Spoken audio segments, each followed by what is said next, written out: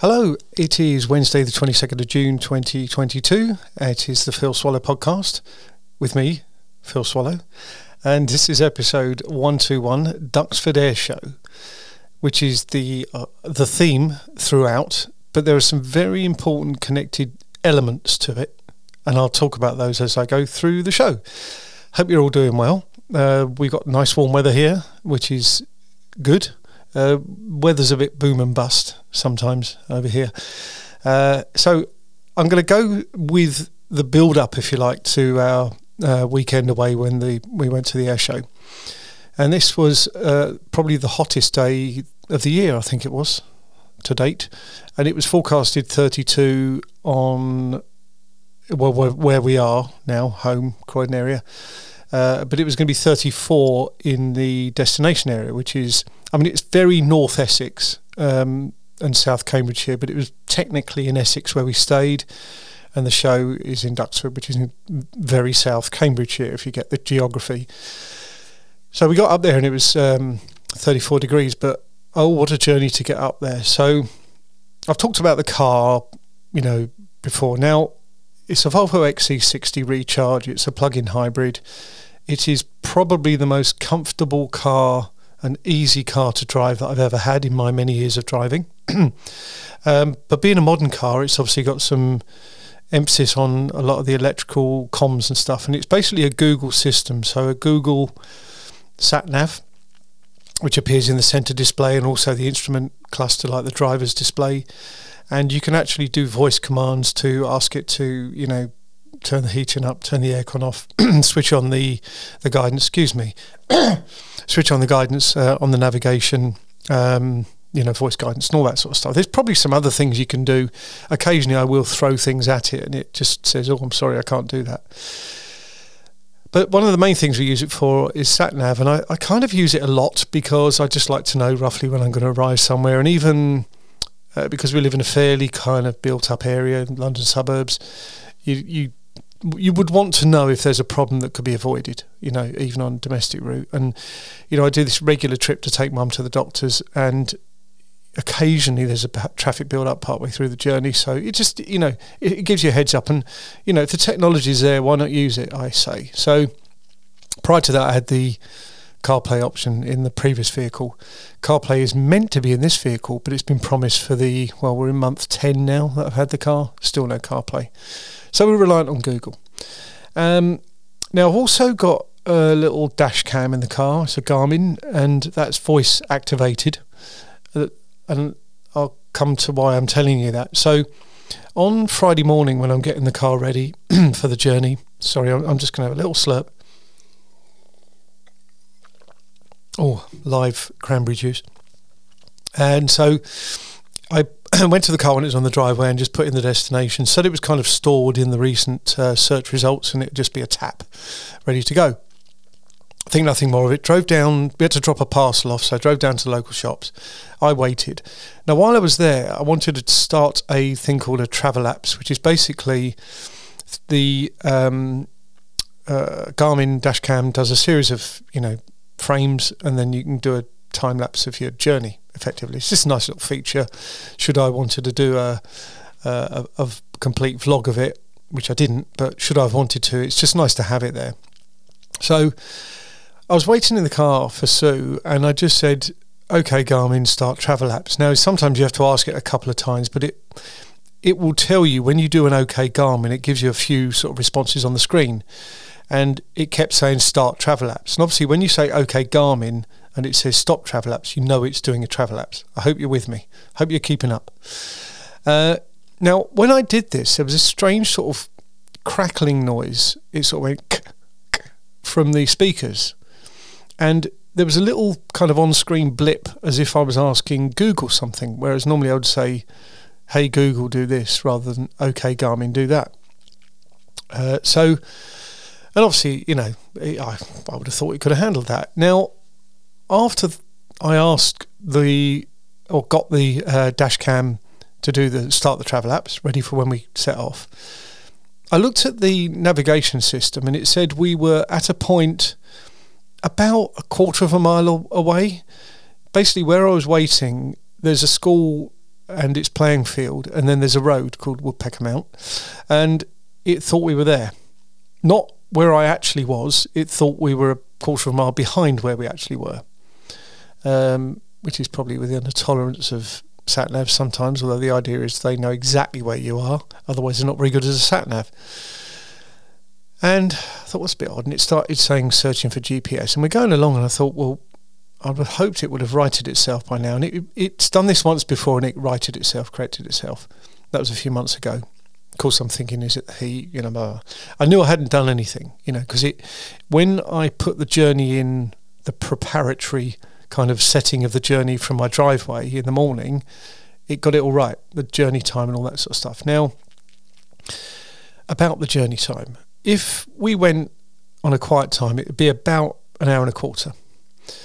But obviously it's not always like that, and Friday travel is normally pretty hectic, to say the least.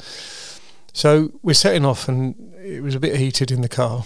Well, it was certainly heated outside the car. The car was actually quite comfortable. Sue and I was probably being a bit moody. I was. And we eventually thought, well, if this isn't behaving, Sue does a great job of navigating, so she's got her CarPlay up in her car. No, she got Apple Maps up on her phone, and we were able to put in the journey. But of course, by the time this happened, we were stuck in some very heavy traffic, local traffic. I mean, we'd barely made any progress, and it took us about 40 minutes to get through there. I'm sure at one point, because the sat-nav didn't know where we were at this point, the car sat-nav, it said, oh, we'll avoid a 2.5 hour delay. I thought, well, yes, please. But we then had to kind of, I think sort of hand to mouth, whatever. We were driving along, relying on Sue's phone to be our navigation tool. Now, ordinarily, you wouldn't really need a navigation tool. The journey was quite simple. It's from where we are across the M25, Dartford Crossing, M25 again, M11, and we come off at junction 9A to where we were staying. It's literally just off the motorway. So when we actually made some progress going towards the Dartford Tunnel, it said road closure, M11 motorway, junction 6 to 7. Take this detour to avoid a 49-minute delay. So we did, and this is again Sue's phone, Apple Maps. Hope you're keeping up. So we're going on there. We'd already done far too much time already in the car. The saving grace is we were longer than we would have liked in the car. It was 34 degrees outside. We had lovely air conditioning in the car, so we weren't too disappointed. Now, we did, on the journey, Sue looked up online while we were sort of going along this detour, which was a beautifully pretty detour through some lovely villages in sort of rural Essex. It was good, and we felt we were making progress northwards as we aimed to. And to be honest, the Apple Maps navigation was pretty good. But she looked up about doing a reset. So we did a reset. You just hold the home button down on the car for 20 seconds or whatever, and then it starts up.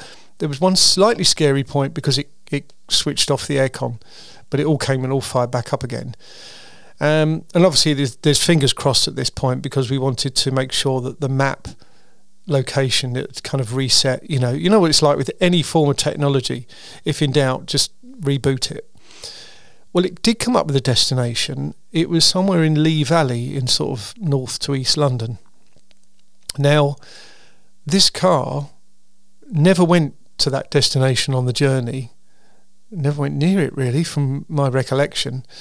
But it seems to think that we're on there. And it still seems to think that's where we are. So we knew it was stuck, and it was just annoying me then. So I took that out, changed the screen. So we navigated eventually. We got round this detour. We sort of avoided this 49-minute delay if we'd have stayed on there. And around about 3 hours after setting off, we pulled up in the hotel. Well, actually, we couldn't get in their car park because they had a wake on there. So we had to go around the corner, but we found a spot a bit later. And I'm so often I'm going out there thinking, well, it must be this or it must be that. Is it a SIM card? Because these cars are all connected now. Could I locate the SIM? No. So again, another try resetting. At one point I tried a factory reset, which is a slightly different thing. It wouldn't let me do it. I mean, what piece of modern technology does not allow you to do a full factory reset, wipe everything off, bare settings and start again? Well, this didn't. So GPS problem, Google problem, who knows? And that was it for the weekend, basically. So we couldn't do anything with that. We just had to rely on the Apple system.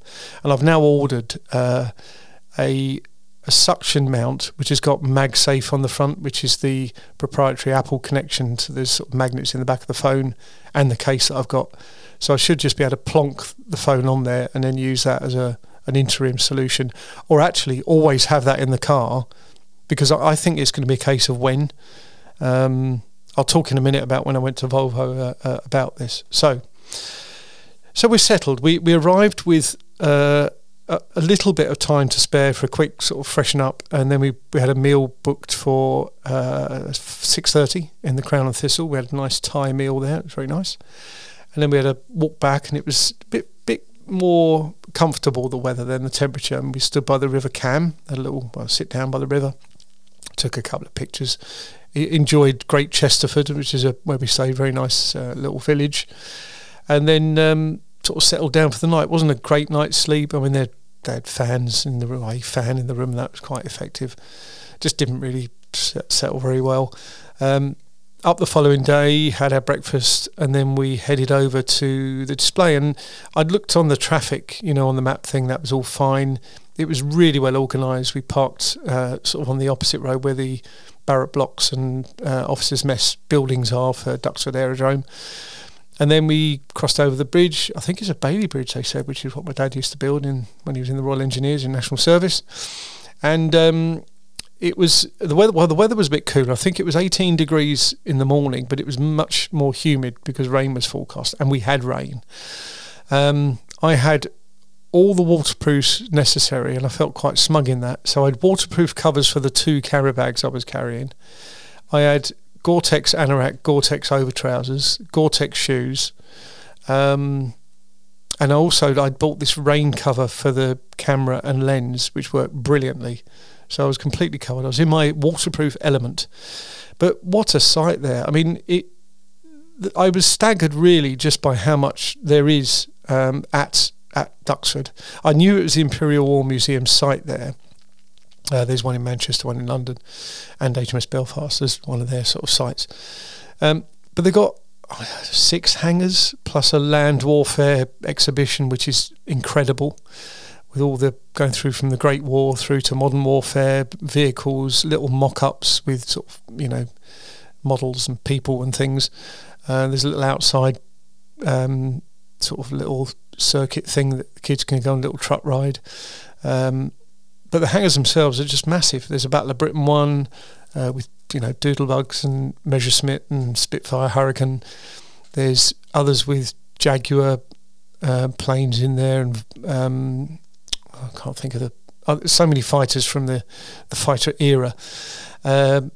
And also there's the one that we went to at the very end where they do a little demo of the Concorde nose going down with, yes, a full-size Concorde in there that never saw commercial service, but it was used for test flights and stuff, plus many others. I mean, and then they've got the American Air Museum hangar, which has got the Super Fortress and F-16s. And, honestly, it was very clear that you can't see all of that and the air show.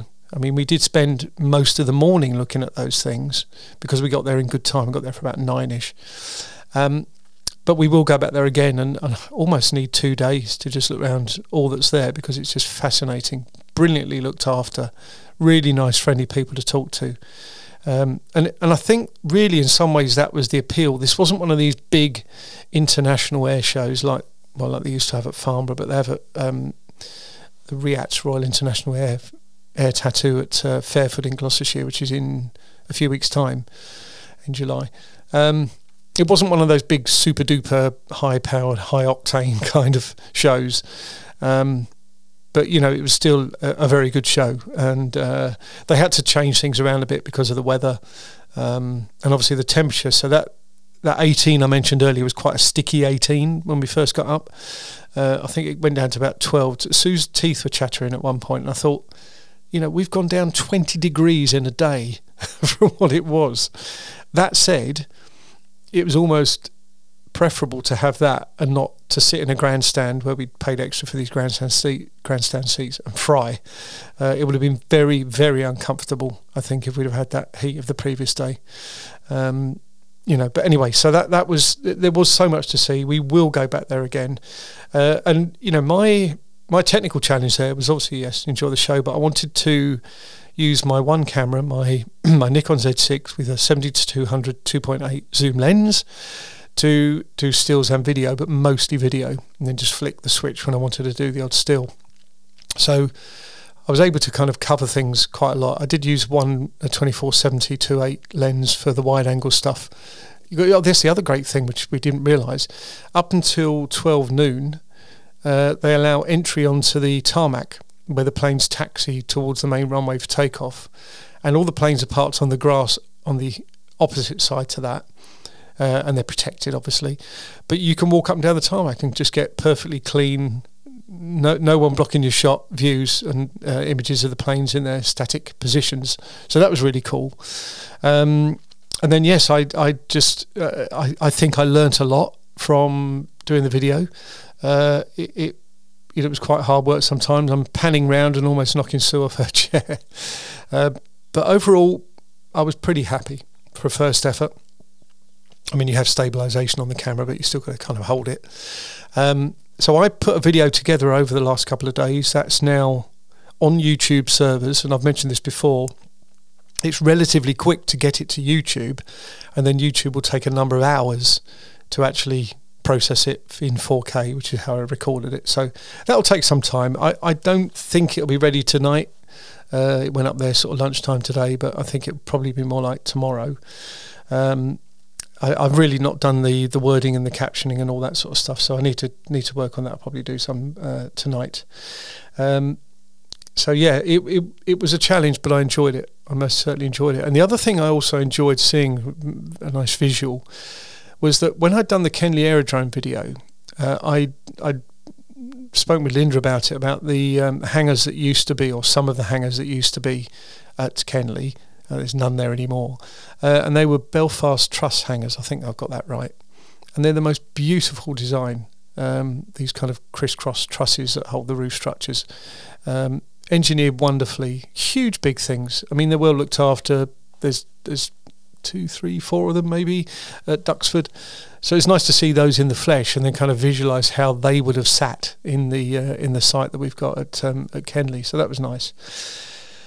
So yes, so that was a nice long day. We saw all the planes. We didn't move from our seat. There's some people who were coming and going, and on the video you can hear like clip clop from people going. You can also hear, if you listen carefully, one bit where I said you'll have to wait because some people wanted to take a seat or get out of their seat, but there was a full-on display going on. It was the blades, and I like them. So anyway, we did that. We frog marched over to the Hangar 1 for the Concorde display, and that was good. They do a little kind of commentary, did a bit of video of that. Didn't put that in the video that I released because it was just about the air show. And then we decided we were really hungry, and there was signs for McDonald's, so we went and had a McDonald's fillet of fish and a milkshake. Actually, the meal itself probably wasn't too bad in terms of calories, but the milkshake would have blown it.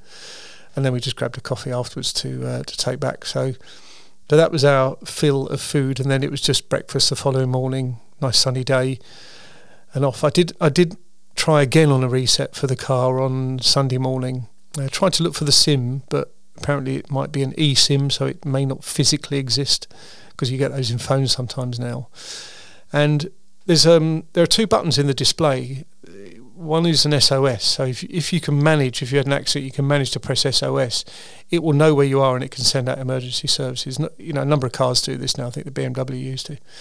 And on the other side, this is in that cluster where the rear view mirror is, there's an on-call button. So I thought, well, I'll try that. I'll press the on-call button. And it rang very loudly, and I couldn't turn it down. You know, sometimes you can turn down the volume of a phone call in the car. Well, this wouldn't. It didn't. Guy answered, told him the problem, and he said, I've got nothing here that helps me. He said, really, this is designed for a call out if you've broken down. But he said, I can't find anything from, where you've described the warning or the little symbol, the triangle with the X in it. He said, where did you say you were? I said, I'm on the Essex-Cambridgeshire border. He said, well, then I can't locate your vehicle because this says you're in South London. Okay, yeah, that's the problem. So, and I said, look, is it worth me even making a phone call on Monday, because obviously this was on a Sunday, to try and get some technical support? He said, I'll be honest, you won't get any support from for that problem from people here. He said the car needs to be looked at. He said, so go to your dealer, see what they can do. Well, when I had a bit of a problem before that they suggested would be fixed by a reset, they did do that, and it kind of fixed it-ish.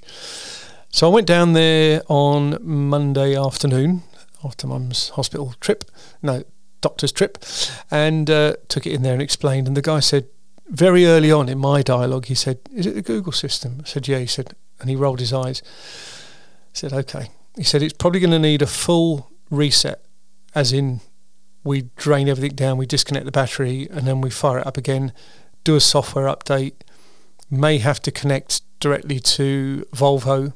They can dial into the car via laptops and cables and wizardry. He said, hopefully it'll be done during the day. They may need it overnight. Anyway, I booked it in for today. We've got rail strikes Tuesday and Thursday, so I thought, well, I'll go for the Wednesday because I've got to potentially get back home after dropping it off. Dropped it off as soon as they opened. I was the first person in. Went and had a bit of breakfast locally in Coulsdon. Went back to see if I could get a kind of status report after an hour and a bit. And he said they've had an initial look. They're going to need a deeper look. He said, so head home and I'll call you later. Well, he said within a couple of hours. He didn't. I called them about 3:45 this afternoon just to say any news, and they said, well, we've got two technicians, senior technicians, with the manuals out and looking at your car on the ramp and scratching their heads. He said, I think we're going to need it overnight unless a miracle happens. Well, the miracle didn't happen. The car is there overnight. I'm only hoping that they can find out what the problem is and I can get the car back tomorrow. I mean, as it is, absolutely needing the car for the next couple of days, we could probably get around it, but it's extremely inconvenient. And I've got to, when I hopefully get the call tomorrow to go and pick it up, I've got to hope that I can get a connection and that there's a train, because that's the best way of getting there. And of course, with the rail strike, who knows? It could be a horrible journey tomorrow in a weather warning which they've issued about thunder and lightning. So I'm expecting many different options and scenarios tomorrow. One thing I did say to him on Monday, which I was actually quite disappointed with, was that I said, I've heard this and actually experienced this quite a lot already with my short, history of Volvo, is about doing these resets and master resets and re-downloading the system software. This is not something you can do as as the driver sort of thing. I said, do you take a root cause analysis of the problem so that you can build it back in and be proactive and fix them so that other people don't have to go through the pain? He said, no, not really. I really didn't want to hear that, and I'm hoping he didn't really understand me and that actually they do that. I can't believe that they hook it up to all this gadgetry and it doesn't actually record the event and therefore get fed back. It's absolutely criminal almost if they don't. They should be nowhere near IT systems if they don't take that approach, because it's the only way you learn. It shouldn't have been released in that way anyway, but bugs happen sometimes. You do your testing, it's only in your real world usage that things happen, even though this happened just while I'm waiting outside a doctor's locally, or it was near a doctor's surgery.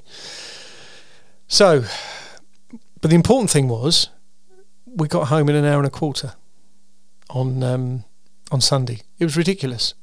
The journey that we never had, if you like, which was motorway all the way down, M11 down to the M25. It felt like we'd barely joined the M11, gone along a bit, and then it said, oh, no, you just turn this, bare left to join the M25. Ridiculous. So we got home in time for coffee, 20 to 11, 11:15 maybe, Sunday morning. We didn't need to hang around there. We'd seen the town. There wasn't really anything to gain by being in that area. So, yes. So I, this is now 6 p.m. Garage closes at 5:30. I've not had another call. So I've got plenty of things to do, always. but it's just it's a tale of frustration. I feel that I've remarkably kept my cool about it, really, because it's one of these, well, what can you do anyway? I tweeted a bit about it because I think other people should know via that medium. But anyway, so I won't link the video in the show notes because it's not really there yet, so it'd be a bit wasted. I mean, I could, but I probably won't. But if you follow my videos via this medium, then have a look out for that. Ideally, if you subscribe and notify yourself when a new one's released, that'd be cool. And yes, 25 minutes, wow, into the 26th minute. So this was episode 121 of the of the Phil Swallow podcast, called Duxford Air Show. Look after yourselves, and I will speak again next week when hopefully I've got a car back.